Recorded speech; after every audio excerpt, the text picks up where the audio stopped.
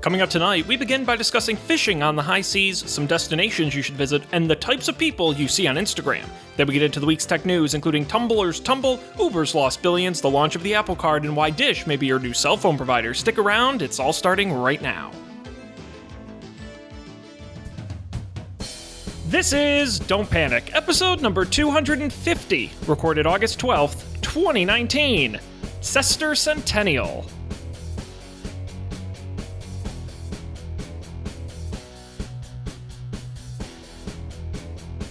Hello, everybody. Welcome to this episode of Don't Panic, the technology podcast on gadgets, the internet, and who else but you. I am Sean Jennings, joined as always by two guys who have somehow survived 250 hours with me. It is Colby Rabideau and Dan Miller. Gentlemen, welcome back. Good evening. What's up? Howdy, howdy. I feel like we should have called the gadgets the internet and us. And it really is. Mostly, it's that's what basically all about us. Yeah. Our hijinks. Do you know I still get charged for the damn phone number we never use, and I just have not gotten around to canceling it? Classic. What a waste. We still pay $50 a year for that sweet .io domain name. That's true. I believe, although I think this is the year I finally canceled it, I was still paying for changemo.de, so I think we're very bad at canceling our recurring charges. Change mode.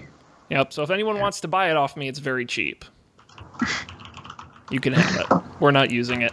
What's going on, guys? I'm trying to log into Amazon to figure out what my pick is. Okay. That's good. Starting early. Yep. It's been a couple weeks since we were last together. I know. We had some emergency skips. We did. We were on a roll there. We did like 5 or 6 in a row, and then we just kind of took a holiday. We took a summer holiday.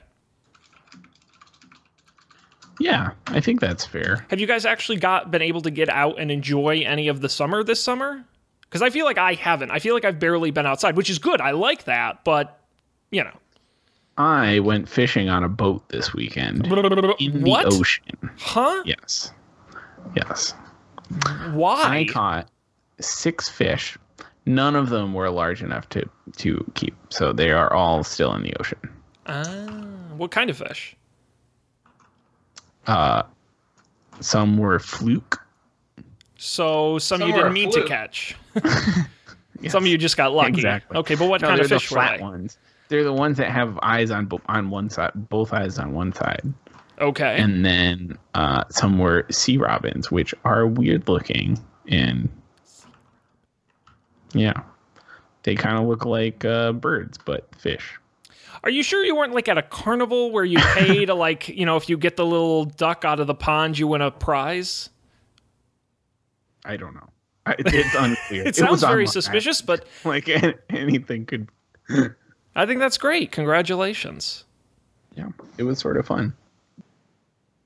I just got back from the great wilderness of Rochester, New York. Whoa, and you survived? And I survived. Damn. It was a whole 10 degrees cooler up there. Felt pretty nice. Yeah, that's about it. Went to a wedding. Then I was sick. And then I was tired. We're so tired. We were all together, all three of us, at co-host and friend of the show Matt's wedding. I mean, that's right. We haven't done a show since then. Yep, we were so sick of seeing each other that we needed a break. We saw each other in person for like 12 hours, and it was too much. Shut it down. And we had a very nice time, I thought. I had fun. It was at Wachusett Mountain, a place I've been dozens of times before, but never for a wedding. We dramatically missed the chairlift. We did. Yeah. We did. I will say it was a lot of fun. It was great to see you. It was good to see Matt. I mean, Matt got married. Matt's the co-host of Up for Debate, illustrious and Game Nights. Mm-hmm. And Game Nights. Which does still exist, right. Technically. Erstwhile Dungeon Master. And Matt Mariani. And we met some fans. That's true. Oh my gosh, wait, we need to schedule Mike onto the show. Yeah, Mike Kurtz, a good friend, fan of the show, was there. Yeah. It was previous guest TJ was there. Yep. Remember when we used to have guests? I'd love to look back and see the last time we had a guest on the show. Episode 12. I prefer not to. Oh boy. Man, it was great. Getting you city guys out into the country. Yeah, so all that said, I feel like I have between Rochester and that wedding and Fire Island.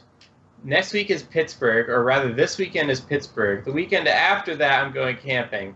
The weekend after that, I'm going back upstate. The weekend after that, I'm going to St. Louis. The weekend after that, I'm going home to visit my mom. Wow. Ooh. I'm going to stop complaining about how busy my summer is because Dan's is way busier. All right, Dan, let me ask you this. Okay. What is the best place you've ever visited outside of New England? In the world? Give me a world answer and give me a U.S. answer. Because you've traveled a lot. The U.S. answer is easier. Okay. I feel like easily Colorado. Okay. Oregon was fun too, but I think Colorado takes the cake. What was the word you used? Most fun? No, best? The best. The overall best. Like if I was like, Dan, I just won a trip on The Price is Right and I can pick any place to go, where would you send me? Where would I send you? Okay, I should say a generic person. I'm very different. No. I need some constraints. Pick me. The guy who doesn't want to go anywhere. I think you would like Ireland because it's pretty naturally beautiful, but it's not that sunny and hot. Everyone there speaks English. Everybody speaks English. Precise, that's a big plus. Pretty small. And I don't know. You're a man who likes beer. There's lots of interesting beer things to do there. I think it's not typically a vacation that, unless you're gonna go to the Dublin clubs, it's not something that gets really, that's not why people go to Ireland. So I would recommend Ireland for just anyone. I don't know. I will say my favorite place probably was Berlin, but I don't think it's a place that you would like, Sean. I understand that. I did really like London. Was actually one of the few places I've been traveling that I actually did like. I wish I could have spent more time. Yeah, I am been told by many people that I got the wrong impression of London, so I'm not going to weigh in. What impression did you get? That it was too big and just kind of, just like New York, but worse. Sorry, Londoners. But I am told by people that I respect a great deal that is the incorrect take. And so that I experienced London incorrectly. Is it like New York, but better? Is it not like New York at all? I would say that it is possible to experience a London where it's not like New York at all, and I did not do that. I see. Yeah, because you live in New York, so that's kind of, for me, it was a thrill, because it was like, oh, it's like New York here, but kind of different. Like, I can handle that. That's approachable for me. The people are mean in a really different way, where it seems like they're being nice. Yep, exactly. Yeah, everything here is so clean and respectful. Nice. I got disabused of that notion in my first hour of London, where I took the train from the airport to the city, and then I was taking a bus from there to where I need to go, and a guy got off the bus, dropped his trousers, and peed as soon as he got off the bus. See, that's awesome. Right in front of me. That's at like 11 a.m. Whew. Yeah. That's local flavor. Yeah. Sure, I guess they piss and vinegar or something? Is that what they put in the fish and chips? Yes. Sure. Yep. They gotta get it somewhere. Well, that would be what I recommend. Why do you ask? Is this just a fun question? Yeah, just a vacation. You're one of the more traveled individuals I know. Again, I once had somebody look at your Instagram page and they said, "Wow, this guy seems really cool."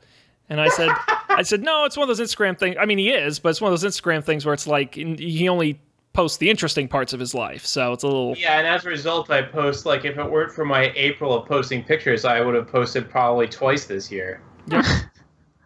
Yep. If you saw mine, it would just be pictures of animals. That's my entire Instagram. I feel like there's a couple of different Instagram, like, genres. There's like me, I post pictures of landscapes. You post pictures of animals. There's a lot of people like both of us. Mm-hmm. Well, that's pretty much all I log on for. And selfies. You know, I think selfies is kind of a... I don't know if I know any Instagram selfiers though. Like that seemed like a Facebook, Snapchat stories kind of thing, not a Instagram. Like, you think so? The thing. Am I not following the right people? Yeah. There's also like the couple version of selfies is like people post pictures of each other, which is like a selfie, but you're in a pair, so you don't have to take the picture yourself. They put wait, hang on, explain this. They post pictures of each other, but not or together, or they do a selfie together. But like that's a thing. Oh yeah, for sure. Very I know a lot of people like that. So it's just like people who are in a partnership of some kind. They post pictures of the other person. And of themselves together. Or themselves together. Okay. But taking it just a picture of the other person is not uncommon. Correct. Yes. Interesting.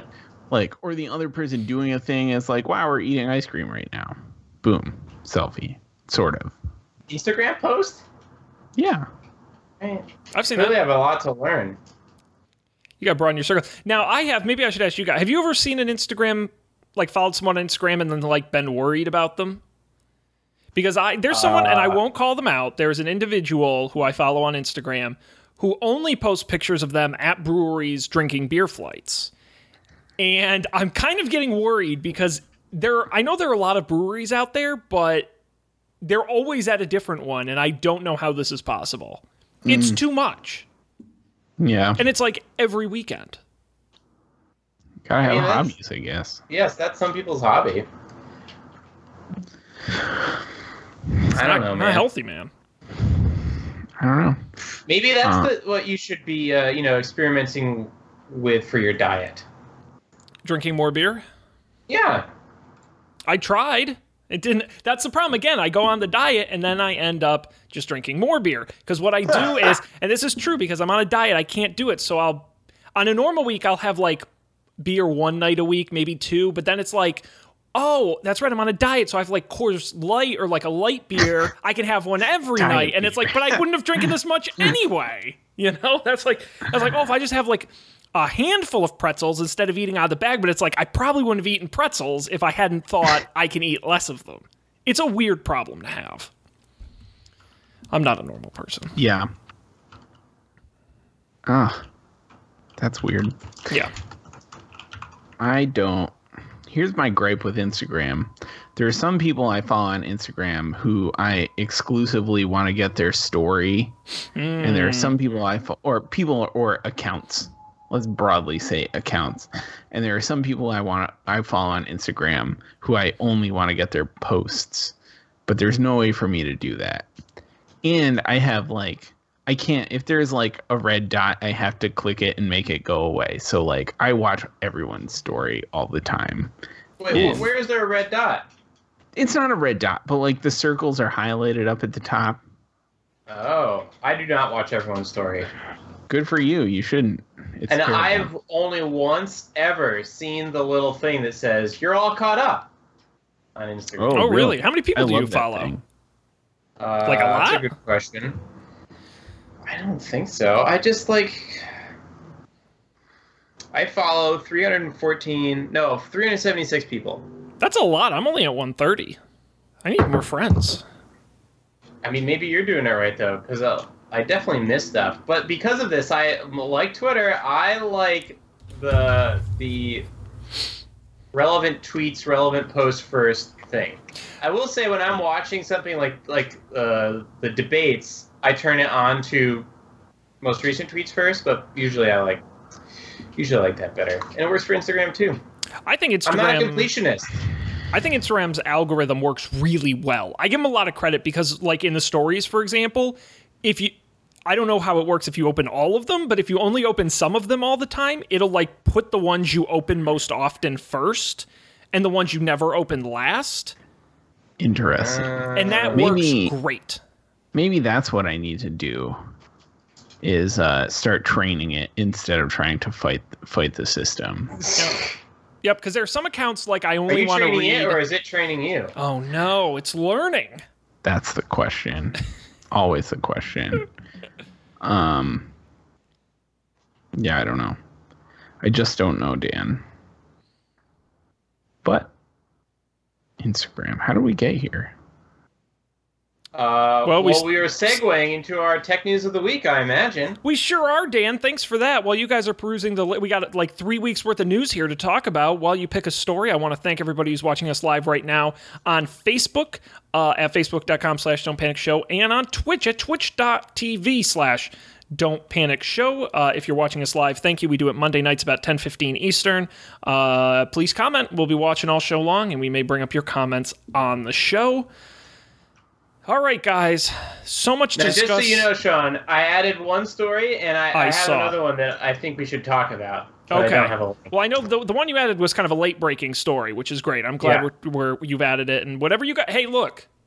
You guys steer the ship here, okay? You are the captains of the show. Now, okay, so then here's something I want to talk to you about this, Sean, because I think you'll have an interesting take. Okay, great. No pressure. The thing with Microsoft's, at least I'm pretty sure it's Microsoft's, live streaming service, Mixer, paying the ninja guy from Twitch $1 bajillion to stream on their platform, even though no one uses their platform. And even though he, from the reports I read, took a pretty big viewership hit. And I imagine just a direct revenue from streaming hit as a result, probably the bazillions of dollars he was given aside. So, I've read stories about how maybe this is a play by Microsoft to build a media platform before they launch their new... Can you believe we've been doing this show for an entire video game generation? Before they launch their new next generation video game console. But to me, it seemed like, his whole business is his brand and being famous and having people. I don't know what to compare it to. I know exactly what to compare it to. Oh, what would you compare it to? I know you guys are big Zion Williamson fans. Who? Zion Williamson? I really don't know who that is. The Duke basketball star recently drafted #1 overall into the NBA, now going to play on the New Orleans Pelicans. The reason I bring him up is because him and several of the other college stars going to the NBA, there was a big talk around shoe deals. It's all about the shoe deal and the shoe money. And apparently, was it... Gotta get into big shoe. On it, well, you laugh, but I think it was a Chinese company that no one's ever heard of, and was it Puma or Adidas was going to offer him more, and he took less money to go with Nike and the Air Jordan brand, because of the name cachet that went with it, and to be part of the Nike family. That's to me a good analogy for this, where it's more about the person. You buy the person to use your platform. You buy the person to use your shoes. That's essentially what you're doing. And if Mixer wants to get on the map and you've got Microsoft money, you get the biggest guy out there to come and use your platform. Oh, that makes sense to me. But he is making $1 million a year, from what I read, or more. Sure. And it seems to me like he would be putting in jeopardy. What I would be worried about is that the reason that I can make $1 million a year, which in my mind is worth, I don't know how much he was given, but I can't imagine it was $50 million, right? The ability to make $1 million a year is more important to me. You'd have to offer me a pretty big sum of money for me to jeopardize that, or be like, well, maybe I won't make $1 million a year anymore. And because it's such a flash in the pan pop culture thing, or if you're just out of it for a while over streaming on Mixer to 50,000 people instead of your normal 500,000, I would worry that I'd lose some of those sponsorships. I wouldn't get invited onto This Morning America and all the other stuff he did. Well, maybe another take on it is like you said, it's a flash in the pan sort of in vogue, he's the fancy boy right now, but will he be the fancy boy for I know nothing about this person. like, will he be that popular indefinitely? Like, maybe not. So, like, I don't know. If Microsoft offers you like $7 million, I don't know. I also don't know how much money it was. But like, if they offer you a good chunk of change right now, like, maybe it's worth it to take just because, like, you know, could all a be guaranteed, right? A guaranteed many $1 million is like, it's a sure thing rather than maybe you continue to make $1 million a year forever. Well, but I don't know. And I sort of think about this idea where it's, and YouTubers now I've read are facing a similar problem with is, are they owned by the platform, right? Can they be successful in places that aren't YouTube? Some have been. I can't, honestly, I never know any of these people's names, but I know there are like a few big cooking stars on YouTube who have now published cookbooks and they've sort of branded outside of YouTube. I like to think, and I think it's, none of us would argue, Ninja is the biggest name in esports. The one with the biggest crossover appeal, at least, to people who don't know stuff about... If you know any esports gamer, you know this guy. And so that is the one guy who I think can get away with switching. And it reminds me a lot of actors, where you think of child actors, and we all watch Daniel Radcliffe as Harry Potter, and we're like, this guy's never going to have a career after this. He's just going to be Harry Potter forever. And no, he ended up turning into, you know, a great actor, and he's been in many other things. But for every Daniel Radcliffe, there's a Haley Joel Osment or a Macaulay Culkin who never really did anything after their young success. So I give him credit for being willing to branch out and prove to everyone that he's more than just the Twitch guy. He's his own brand, and you have to be able to do that on places that aren't Twitch. Yeah. I don't know if it'll work for him. I mean, I'm sure he crunched the numbers, and whatever Microsoft's paying him has to be something good. You also have to remember, Microsoft has a broader reach. They own Xbox. And so I would think, again, I don't know the deal they struck, there's got to be more cross-marketing opportunities for him in the Microsoft family than there is in the Twitch family. That's just a guess. You know, I'm sure he'll be at E3 with the Xbox guys, and I'm sure, you know, as they get more to PC, you know, exploding PC gaming and Xbox One cross-play and all this stuff, I'm sure they'll use him for more than just Mixer. Would be my guess. All right, I feel satisfied. I mean, who knows? I mean, look, there's a lot of stories where things like this haven't worked out. You know, for all I know, some other guy will come up on Twitch because everyone's on Twitch, and Mixer will never. Think of how many Microsoft products they've dumped a ton of money into that never went anywhere. Right. So, and Mixer's been around for a while. It's not a new product. Mixer's been around for years. We're only hearing about it now. I didn't know that. Because, nobody used it. You know? That's the idea. Sometimes you can buy your way into success, and sometimes you can't. Fair enough. Good story. Good story. Okay, let's talk about... Here, I've got a taxonomy to propose. Ready? Oh, boy. Let's talk about all the money stories next. Okay. Break it down. We've got... We'll go top down. No, we'll go bottom up. All right. I'll do my next story. Tumblr sold again. Again! And for a fraction of the price. We talked on this show back in 2017. So here we go. Yahoo bought Tumblr in 2013 for $1.1 billion. Verizon acquired it in 2017 for... This article, for some reason, does not say what it bought it for in 2017. Which is annoying. So now I'm going to have to look it up.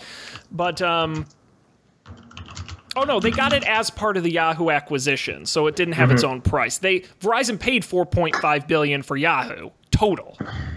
So think of it that way. But Verizon could never quite figure out what to do with Tumblr. There was a big controversy previously where they decided to take ban adult content on the platform that we talked about previously on the show. That definitely hurt their user base. Verizon has now gone ahead and sold Tumblr for reportedly less than $3 million to Automattic, which is the company that owns WordPress. Apparently, they've indicated that they intend to keep Tumblr as is. They're not going to change anything immediately. So who knows exactly the future of Tumblr at this point. Yeah. Well, once again, so... It seems like not only is on the one hand, getting acquired by Yahoo is kind of a death sentence. But on the other hand, if you get sold by Yahoo, you seem to end up in a kind of nice place. You got what's that website? 200px, the like high-end photo people acquired Flickr, and now the WordPress people are applying Tumblr, which I think makes a lot of sense. So yeah, but Yahoo/Verizon certainly lost a lot of money on this. Yeah. A stunning amount, frankly. I think the most striking part of this article for me was that I noticed the content of the URL, which is Tumblr-Verizon-sold-WordPress-blogging-Yahoo-adult content. Wow, that's like an SEO like explosion. That's awesome. That's my new band name. Catchy. Yeah, I don't. Yeah, that's a whole other side story. Which, from what I understand, there are two parts to this. I don't entirely understand because I was never big in the Tumblr culture. But from what I understand, there's a lot of like fandom-y alternative content on Tumblr, and then when I don't understand how this is related. There's the acts that were passed in Congress in 2017, I think, called SESTA and FOSTA, which, from what I understand, have something to do with like buying and selling, sex on the internet, but something to do with that act made Verizon then be like, well, we're just gonna like put not allow any of such content on Tumblr, but in doing so, they cut out a lot of the diehards' favorite stuff because if it had female nipples showing, now it's not allowed, which is like a little bit over the top.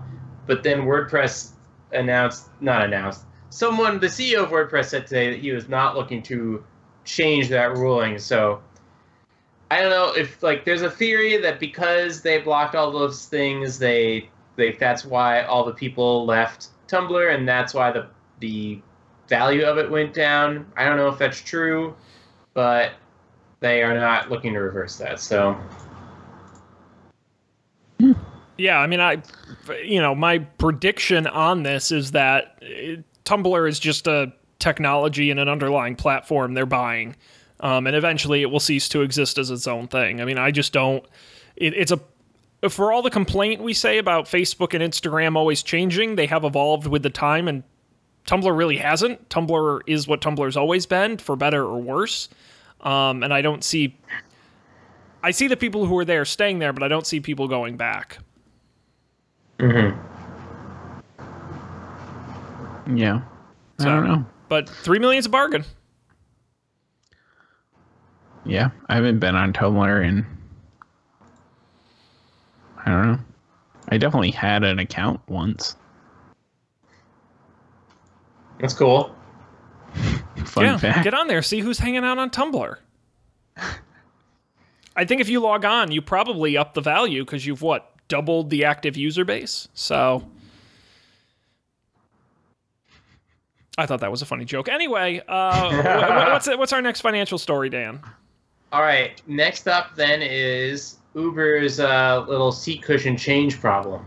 Uber, yes, the ride-sharing app, maybe you've heard of it, lost $5.2 billion in the last 3 months. Yes, with a B, $5.2 billion. That's one Tumblr. That's 5 Tumblrs worth. Back when it was worth $1 billion. Now, it's interesting. The stock actually went up when they announced it, mostly because... okay, so let me back up for a second here. Lyft also reported its earnings. They posted a loss of $644 million during the quarter. But some details here. What they actually lost, Uber actually lost only $656 million. There was a one-time stock-based compensation payments of 3.9, everyone cashing out their options. And they lost... and then when you adjust for EBITDA and things like that, it's not that much. Lyft lost $197 million. Earnings before interest, taxes, depreciation, and amortization. Hey, there you go. Although sometime we got to start talking about pre-EBITDA. which is Whoa, is that like pre-crime? it's actually pre-bonus EBITDA. Not as fun.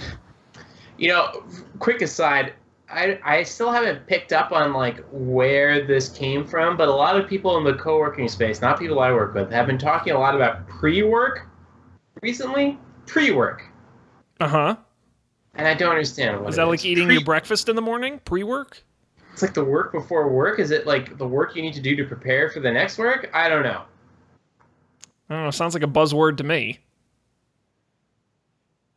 Pre-work. Dan, you have to investigate this more. I don't understand what that is. Can you report back? Ask around, but do it like real sly. I'll do some investigative journalism. Yes, sidle up to the little spa water at the WeWork. Be like, whew, man, I had to do a lot of pre-work this morning. That's exhausting. God, how about you? What do you do for pre-work? You can do it. We believe in you. But what's interesting is after these major losses, both companies' stock was up, mainly because of the earnings. Lyft's earnings were up 72% from the year before, up to $876 million, beating an estimate of 60%. Uber's revenue was also growing, though at a slower rate, up 14%, $3.1 billion for the quarter. Yeah. Well, interesting to know that those headlines about the $5 billion were a little dramatized. I just find it interesting that there are a bunch of Uber employees walking around with $3.9 billion in their pockets. Right. We're in the wrong business, guys. That's true. Well, no, we're in the right business, Sean. What no, are you talking you two are in the right business. Yeah. I mean, I guess none of us have to have working at Uber on our conscience, so. No, That's true. That's true. That's dirty money. Very dirty money. Yeah. Gross. Weird. Those are still big numbers. I keep forgetting that they're both public companies now, too. Yep. They're allegedly for real. Yeah, go figure. And the stock is up, so who knew? Guess the market doesn't mind. It just goes to show that the stock market is a stupid reference point, and it sucks that all of our financial well-being is tied to it. Mm-hmm. Yep. I agree. Anyhow. All right. What's next? Next up, we're plowing through these. Swing around, and this is only tangentially related, but let's talk about the Apple Card. Apple Card. No, it's not a greeting, get well soon card you give to somebody who ate too many apples. No, it's the credit card from the Apple company. We talked about this at their spring announcement. They said it would arrive in August, and guess what? It's here. It's beginning a preview rollout, and it will become broadly available later this month. It's the new credit card in partnership with Goldman Sachs. Apple says a random selection of people who signed up to be notified about the card will be invited to sign up. The sign-up process requires iOS 12.4. You just have to enter your address, birthday, income level, and the last 4 digits of your social security number. That information is sent to Goldman Sachs, which will approve or decline your application in real time. It should take less than a minute. Once approved, your new card will show up in your Apple Wallet immediately and will be available for use. You can request the fancy titanium card for free during setup, and it will arrive in the mail later. So there you go. Well, once you're set up, you'll actually have 3 credit card numbers, a number assigned to your phone, a number assigned to the physical card, and a virtual number you can access in the app for online merchants that don't take Apple Pay. We talked a little bit about how this works earlier in the spring. Now, I have seen a few sort of influencer type people who managed to get their hands on this early, and the biggest criticism is that the rates are out of control. People are getting hit with really high interest rates, even with pretty good credit. It goes up to 24% on the APR, as low as 13%. Wow. Man, that's a lot of percents. Is anyone going to take the Apple Card challenge? Is that its real name? Does it have an official name? It is Apple Card. Apple Card. Sorry, Apple Card. There is no articles in Apple. Nope. It's not names. the magic. It's not the iPhone, magic it's card. iPhone. Although it was the magic card. Wasn't it the new iPad for a while when they tried to drop the Air and the new iPad, or was it just new iPad? But see, new iPad sounds silly without the. And just saying like, hey, I got my new, check out new iPad. That's how they actually talk about it. If you listen to these Apple executives, they say, check out new iPad. New iPad is out now. New iPad. We also have old iPad for less. Yeah. Yeah, that is weak. So is anyone going to take the Apple... Sorry, is anyone going to take Apple Card Challenge? Absolutely not. No? No, because I don't... There's not enough of an... If I, like, didn't have a credit card at all, I would. But the reward rates are pretty mediocre. 3% cash back on any Apple transaction, Apple Store, App Store, all that. 2% on any Apple Pay transactions, 1% everywhere else. You know. I'm thinking about it because, like, all things considered, you know, every couple of years I'm spending a couple $1,000s on Apple. Plus, I use Apple Pay a lot, and 2% is better than on average, without having to think about it, better than a lot of other credit cards. Like, yeah, it depends. Yeah, like, right, like you'll usually have like, oh, now it's like 3% or 5% cash back on this category this month. But then, like, the rest of it is, in my experience, usually around 1%. Yeah, or you get the specialty card where it's always 2 or 3%, but on just entertainment or just flying or just groceries and household things, right. Or, you know. Right. Yeah, I guess if you're a heavy Apple Pay user, it does make sense. Like I said, the big question I'm trust you have a good credit score, Dan. I'd love to know what APR you get, because that's the big question mark for me. If I don't care how cool this is at 25%, that's bananas. They can't get away with that. Yeah. But I think you should. Agreed. I think that sounds great. And you got to get the fancy titanium card. I hear it's very nice. Well, I don't know if I would at that point. Maybe I would just to have it, but... Well, but it's cool because there's no credit card number on it. Right. You know, it's just like a piece of metal that you just keep in your wallet. Nondescript piece of metal. Mm-hmm. Yeah. I don't know. I remember when he talked about the first time being more interested than I feel right now. I don't know why that is. It's that Apple keynote high that you had going. Right. That we all get sucked into. Everything else, yeah. I don't know. We'll see when it happens. We'll see.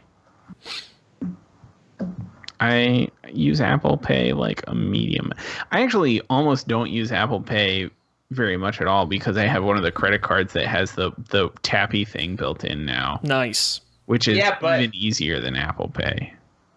Yeah, well, I don't know. Depends. Like, for me, like, it's in my wallet. It's kind of like a tight wallet. It's hard to get out. I just have mine's in like the top slot in my wallet, so it's just... All right, well, then here, let me sell you on this, Colby. First of all, if you get in the habit of using it when you're in Europe, you don't have to sign for anything, which is That's true. Amazing. Secondly, they aren't getting your credit card number. That's true. That's probably why I was excited about it. No, wait, that's true of all Apple Pay though, not right. just this. Yes. Okay, Dan. Right. Maybe I'll use Apple Pay again. It's just my two favorite Apple products since the iPad, AirPods and Apple Pay. I agree with AirPods. I still go to places that don't accept contactless payments. Is the problem? Me too. But I don't know. For you, do you pay attention to the terminals that you use? Do I what?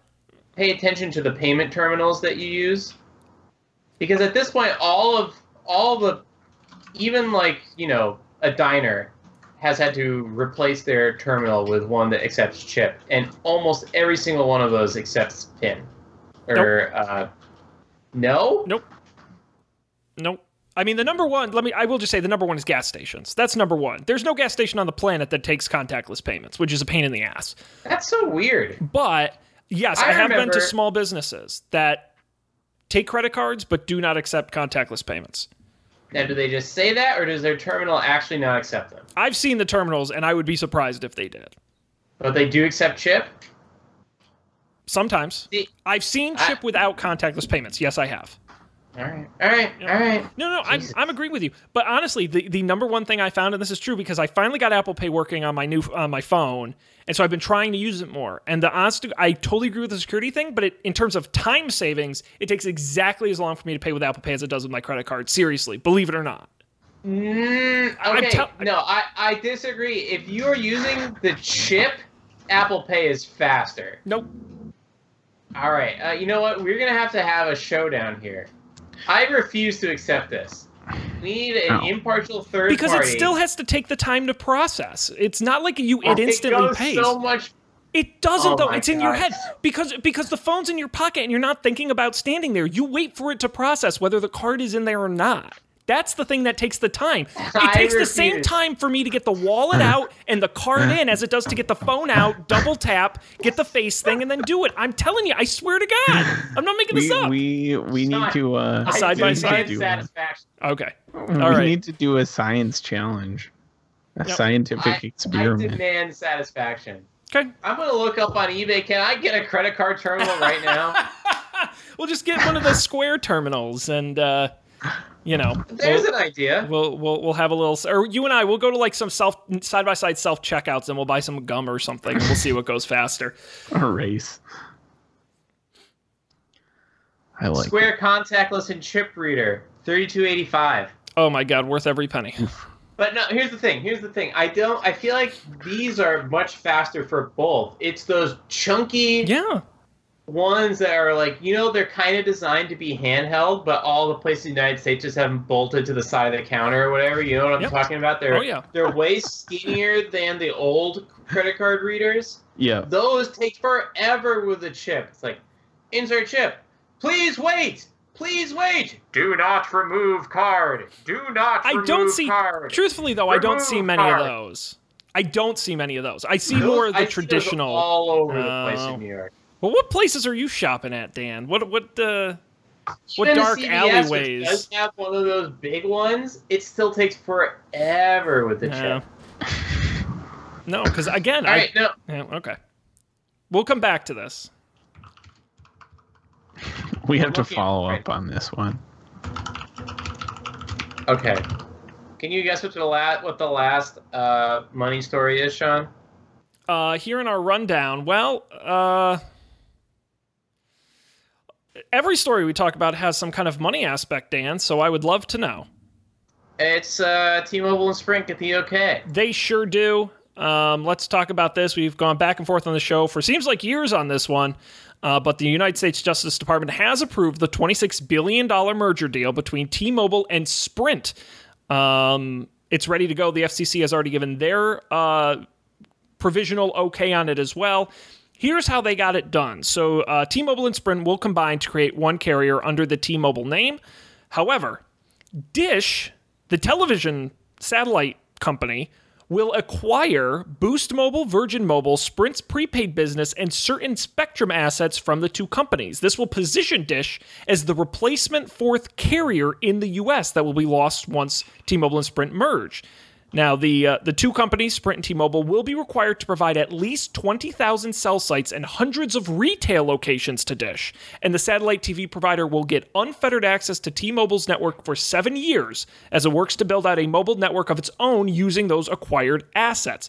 Plus, spectrum Dish has already owned for years. Twist. Isn't it? That's weird. T-Mobile and Dish will also be required to support eSIM technology to make switching carriers easier. eSIM. It is likely, the deal is likely to be approved by the FCC, though that hasn't been done yet in an official vote, and it will likely be sued and go through the courts. So we'll see how long that takes, but at least the government has given its okay. Who will sue? I think already over a dozen state attorneys general have already filed a multi-state lawsuit to block the deal. Oh, look at you using the correct plural. It's the same thing they did when Time Warner and AT&T, when AT&T was trying to buy Time Warner. They did the same thing and failed. Right. So, yeah, that's the only way they could get away with the merger was creating a fourth carrier. Do they... Yep. Do they So wait, maybe I missed that part about the fourth carrier, but have they explained how they're going to resolve the fact that T-Mobile and Sprint use two completely different cell tower technologies? Like, you cannot use a T-Mobile phone on a Sprint network or vice versa? Yeah, Sprint is more similar to Verizon. No, they haven't come out and said it in that way, but their main argument has been in merging, we'll be able to roll out 5G faster, where it doesn't make a difference because they're rolling out a new network. I mean, like I said, Dish has access to T-Mobile for 7 years. That gives you an idea of how long they think this merger is going to take to get 100% completely done, and for Dish to be up and running. I just want to know.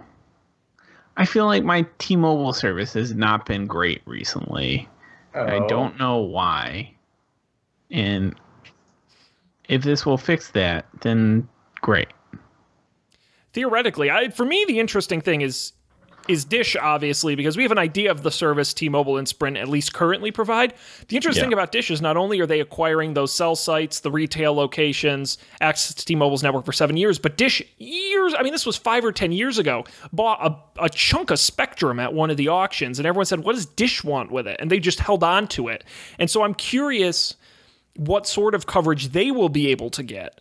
And what sort of technology, because they're starting from scratch, what they'll be able to roll out, especially because they will own the Boost Mobile, Virgin Mobile names, as well as Sprint's prepaid business. So they'll have a foundation from which to build off of. Will you ever actually buy Dish-branded phones? Will it have a different name? Will it be under a Boost Mobile or Virgin Mobile name? I have no idea. But to me, that's the big question, is what does Dish turn into? Because frankly, I agree with you, Colby. I don't know how they're going to merge T-Mobile and Sprint, and that might be a big opportunity for Dish if they dump a ton of money and effort into this thing and to go past T-Mobile and Sprint if they can provide a better network faster. Yeah. Good sleuthing, Sean, or good memory. With what? Sean knows. Oh, the Spectrum thing? The Spectrum thing. Dish has been wanting to get into cell phones for years. Years and years and years, and they never had a way to do it because just owning the spectrum isn't enough. It's just way too expensive to put up all the cell towers and build a brand from scratch. So they were itching to do this. And like I said, the Justice Department wasn't going to approve this only going down to 3 major carriers in the U.S. They just weren't. And so T-Mobile and Sprint basically had to beg Dish and give them all this stuff to become the 4th carrier. So interesting. Yeah. Now, what happens if, something goes terribly wrong? Well, what if Dish goes out of business or something in 3 years? Well, they certainly could. Anything's possible. Frankly, we live in an age where businesses are frankly too big to fail. So I agree with you, surprised. But this does bring back some memories of, and this was a little bit before our time, but the Sprint Nextel merger years and years and years ago. 2 companies with completely different technologies in their systems, and they wrote off billions on that deal, and it took them a decade to get out from under the disaster of trying to merge those networks together. It was a terrible merger. So could this end up like that? Who knows? But we'll have to see. I'm not surprised they're keeping the T-Mobile name. I think that's got more cachet in the U.S. at the moment than Sprint. Yeah. And in other places. The interesting thing I don't think Sprint is in any other countries, but T-Mobile definitely is. Right. The interesting thing to me is I don't know why Dish just didn't buy Sprint. That tells me there's something maybe sketchy about Sprint that Dish thinks it would be easier to just go off and do it on their own. So. Fascinating. Will be interesting to see. Will be very interesting to see. Okay. Any other stories we really want to get to here, guys? Or should we move on to picks? Let's move on. Rolling on over to picks. Lots of great news. Thanks, everybody, for chiming in. Zach left some nice comments in the Twitch chat, but we're on such a delay that it doesn't matter what he said. Thank you for commenting anyway. Way too late for that. It matters. It doesn't matter. Your comments are useless. Day late and $1 short. Let's do some picks here. I'll go first because I am picking a beverage. Have you guys had Spindrift before? I have. So I've talked previously about I'm trying to be better about my diet, and one of the issues I have is I like soda. Soda is tasty, and I like it. I like it's bubbly, and it's sweet, and it's cold, and it's in a can, and I like it. It's the same with beer. I like those things, and I'm trying to replace them with something healthier. I don't like flavored sparkling water because the flavoring is really artificial tasting, and I don't care for it because it says it tastes like lemon lime, but it doesn't. It tastes like lemon lime syrup, and I don't want that. So I found Spindrift, which it's new and it's catching on. You can get it in most supermarkets. That's what I've been drinking this evening is my little Spindrift right here. I've seen those. Yeah, it's sparkling water, but with real fruit juice in it. It's not flavoring. It's real. It's like, depending on what flavor you get, it's anywhere from 3 to 7% actual fruit juice. The variety I'm having this evening is the half tea, half lemon Arnold Palmer style. The lemon is great. The grapefruit is very good. Most of the flavors are good. But what's wonderful is each can is anywhere from 0 to, I think, 9 calories at the most. Usually 0 sugars, certainly 0 added sugars. It's just tasty, sparkling water that tastes better than the artificially flavored stuff. So if you're looking for an different beverage to mix up your beverage routine, it's cold, it's bubbly, it's a little bit sweet, it's in a can. It's like soda, but good for you. It's Spindrift. Get it at a store near you. The lemon is probably my favorite, followed by the grapefruit. If you're looking for a place to start, those are really great. And I've got 8 flavors. I've had this this has been around your artisanal sandwich shops and things. Oh yeah. In the Boston area for several years now. I remember trying it for the first time and expecting seltzer and getting not seltzer. Yeah, a different thing. And I was sort of upset by it the first time. How would you describe the taste? It's just it's not like seltzer water with flavoring. It's sort of a thing. It's good. It's a similar to seltzer water in that it's a very muted flavor. It's not it doesn't taste bland. Like fruit juice. Yeah. Right. It doesn't taste like juice. It doesn't taste like a soda. But it tastes more. It tastes closer to juice than seltzer does.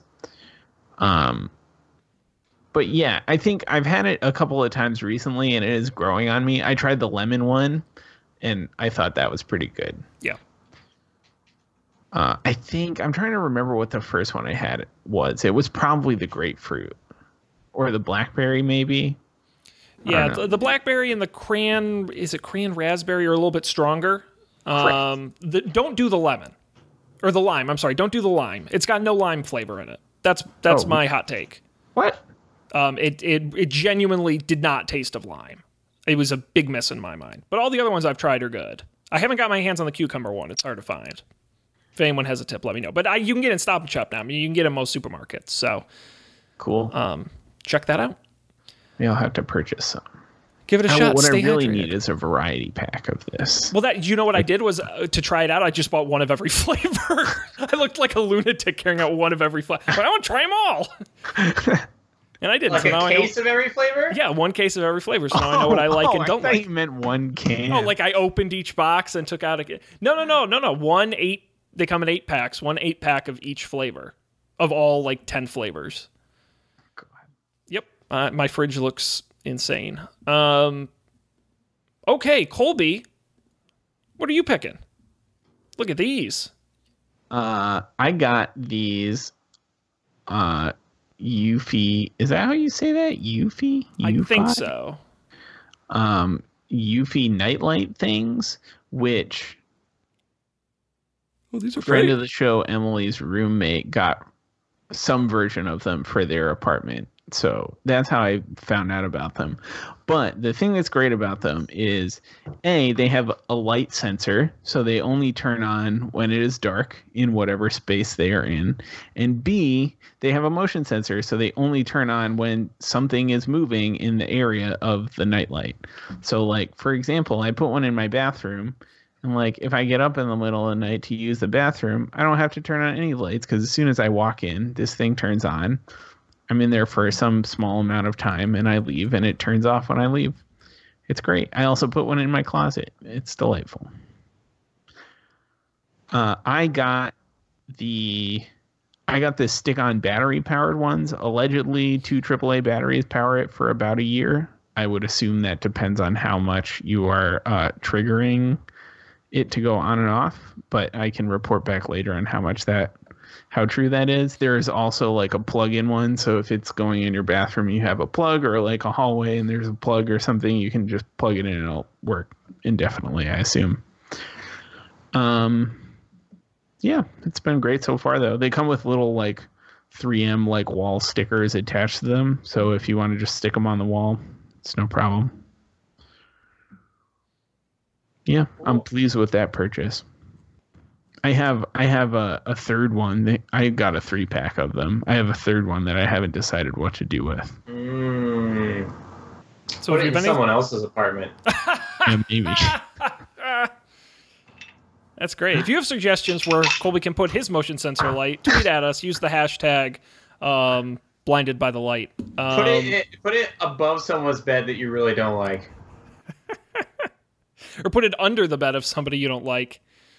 But then when you're laying in bed, you wouldn't know that it was on. Maybe that's. I will say my favorite feature of my Nest smoke alarm is that it lights up when I walk under it. So I do love this idea. I will probably get some of these. These are great. Delightful. Because I can look from bed and see when the cat's walking up and down the hallway because he sets off the motion sensor. Do you want that though? Very cool. I do, because I want to know when he's approaching. I don't hear him when he jumps up on the bed and then I roll over on top of him. It's not good. He doesn't like that. Yeah, the Luffy stick-on night lights. We'll have the link on our website. Dan, take us home. Well, I just want to say, Sean, that American Express has reported that contactless transactions are 63% faster on average than cash and 53% faster than using a traditional credit card. So, oh, wait, the credit card company said credit cards are faster? What? Stop the presses. They must be talking about the card tapping contactless mobile payments. Wallets are generally much faster than the chip, says the New York Times. That rag. Yeah. Right. I don't think Anyways, so. I was sick last week. Was it last week? Was it the week before? I don't remember. It's all a blur. And my way I treat myself when I'm sick is I watch documentaries. And one of the documentaries I watched was the Netflix Fire Festival documentary, which I knew the outcome of the Fire Festival, and I thought, I didn't know anything else about it. I don't know how much other people generally know about it, but this one was like pretty eye-opening, just like the history of the company that put it on and where the CEO came from and his whole backstory and the different people that were involved in it, all the people who said it was a terrible idea. And then, of course, some on-the-scenes things of what happened when people got there. It was really good. I heard it wasn't that good, and I was very pleasantly surprised. So check out Fire, the Greatest Party That Never Happened on Netflix. Now, are you going to watch the Hulu one and compare them? No. I don't know. From what I read about the Hulu one afterwards, and it seemed to me like it wouldn't be as good. Because it didn't have as much interviews and exclusive footage. But maybe I will. The last Handmaid's Tale is this week, so my Hulu subscription is on thin ice. So maybe that'll keep it going. Squeeze it in there. Cool. All right. Fire. You can get that on Netflix. The link to that and all of our picks will be on our website. You can check it out. Don'tPanic.io. When this one goes live. Guys, anything else this evening you would like to say to the world? No. Stay frosty. Very forceful in that. Quickly, before I plug our own show, I do want to plug one other show, Up for Debate. We just published a new episode this week. We're back after our Rapid Fire July, and we're returning. If you listen to our previous Summer Book Club episode, Matt and I each picked a book for the other person to read. Matt chose the book I recommended, which was Bill Bryson's One Summer, America 1927. We both read it, and on this week's episode, we talk about it. And guys, I got to tell you, 1927, what a year. We got Al Capone, we got Babe Ruth, we got Charles Lindbergh, we've got the Talking Pictures. Guys, so much going on. It's a great book, and we spent an hour talking about it. If you haven't read the book, go read it, then listen to this week's episode. It's at upfordebate.tv, or wherever you get podcasts, just search for Up for Debate. And we're already planning our next Up for Debate Presents coming this fall. which will be fun, our next big series. This show, our website, of course, is don'tpanic.io. You can get there and go there, get all the episodes, the audio, the video, the pics are all there. It's a wonderful website. You should check it out. You can subscribe to the show wherever you get podcasts, Apple Podcasts, Stitcher, Overcast, Spotify, you name it, we're there. You can also follow us at Don't Panic Show on Twitter and email us don'tpanicshow@gmail.com. And as I mentioned, live Monday nights about 10:15 Eastern on Twitch and Facebook. That's going to do it for this episode. We're going to be back with more tech news next time. But until then, on behalf of Colby and Dan, I am Sean. Thank you all so much for being here. We'll see you next time for another Don't Panic.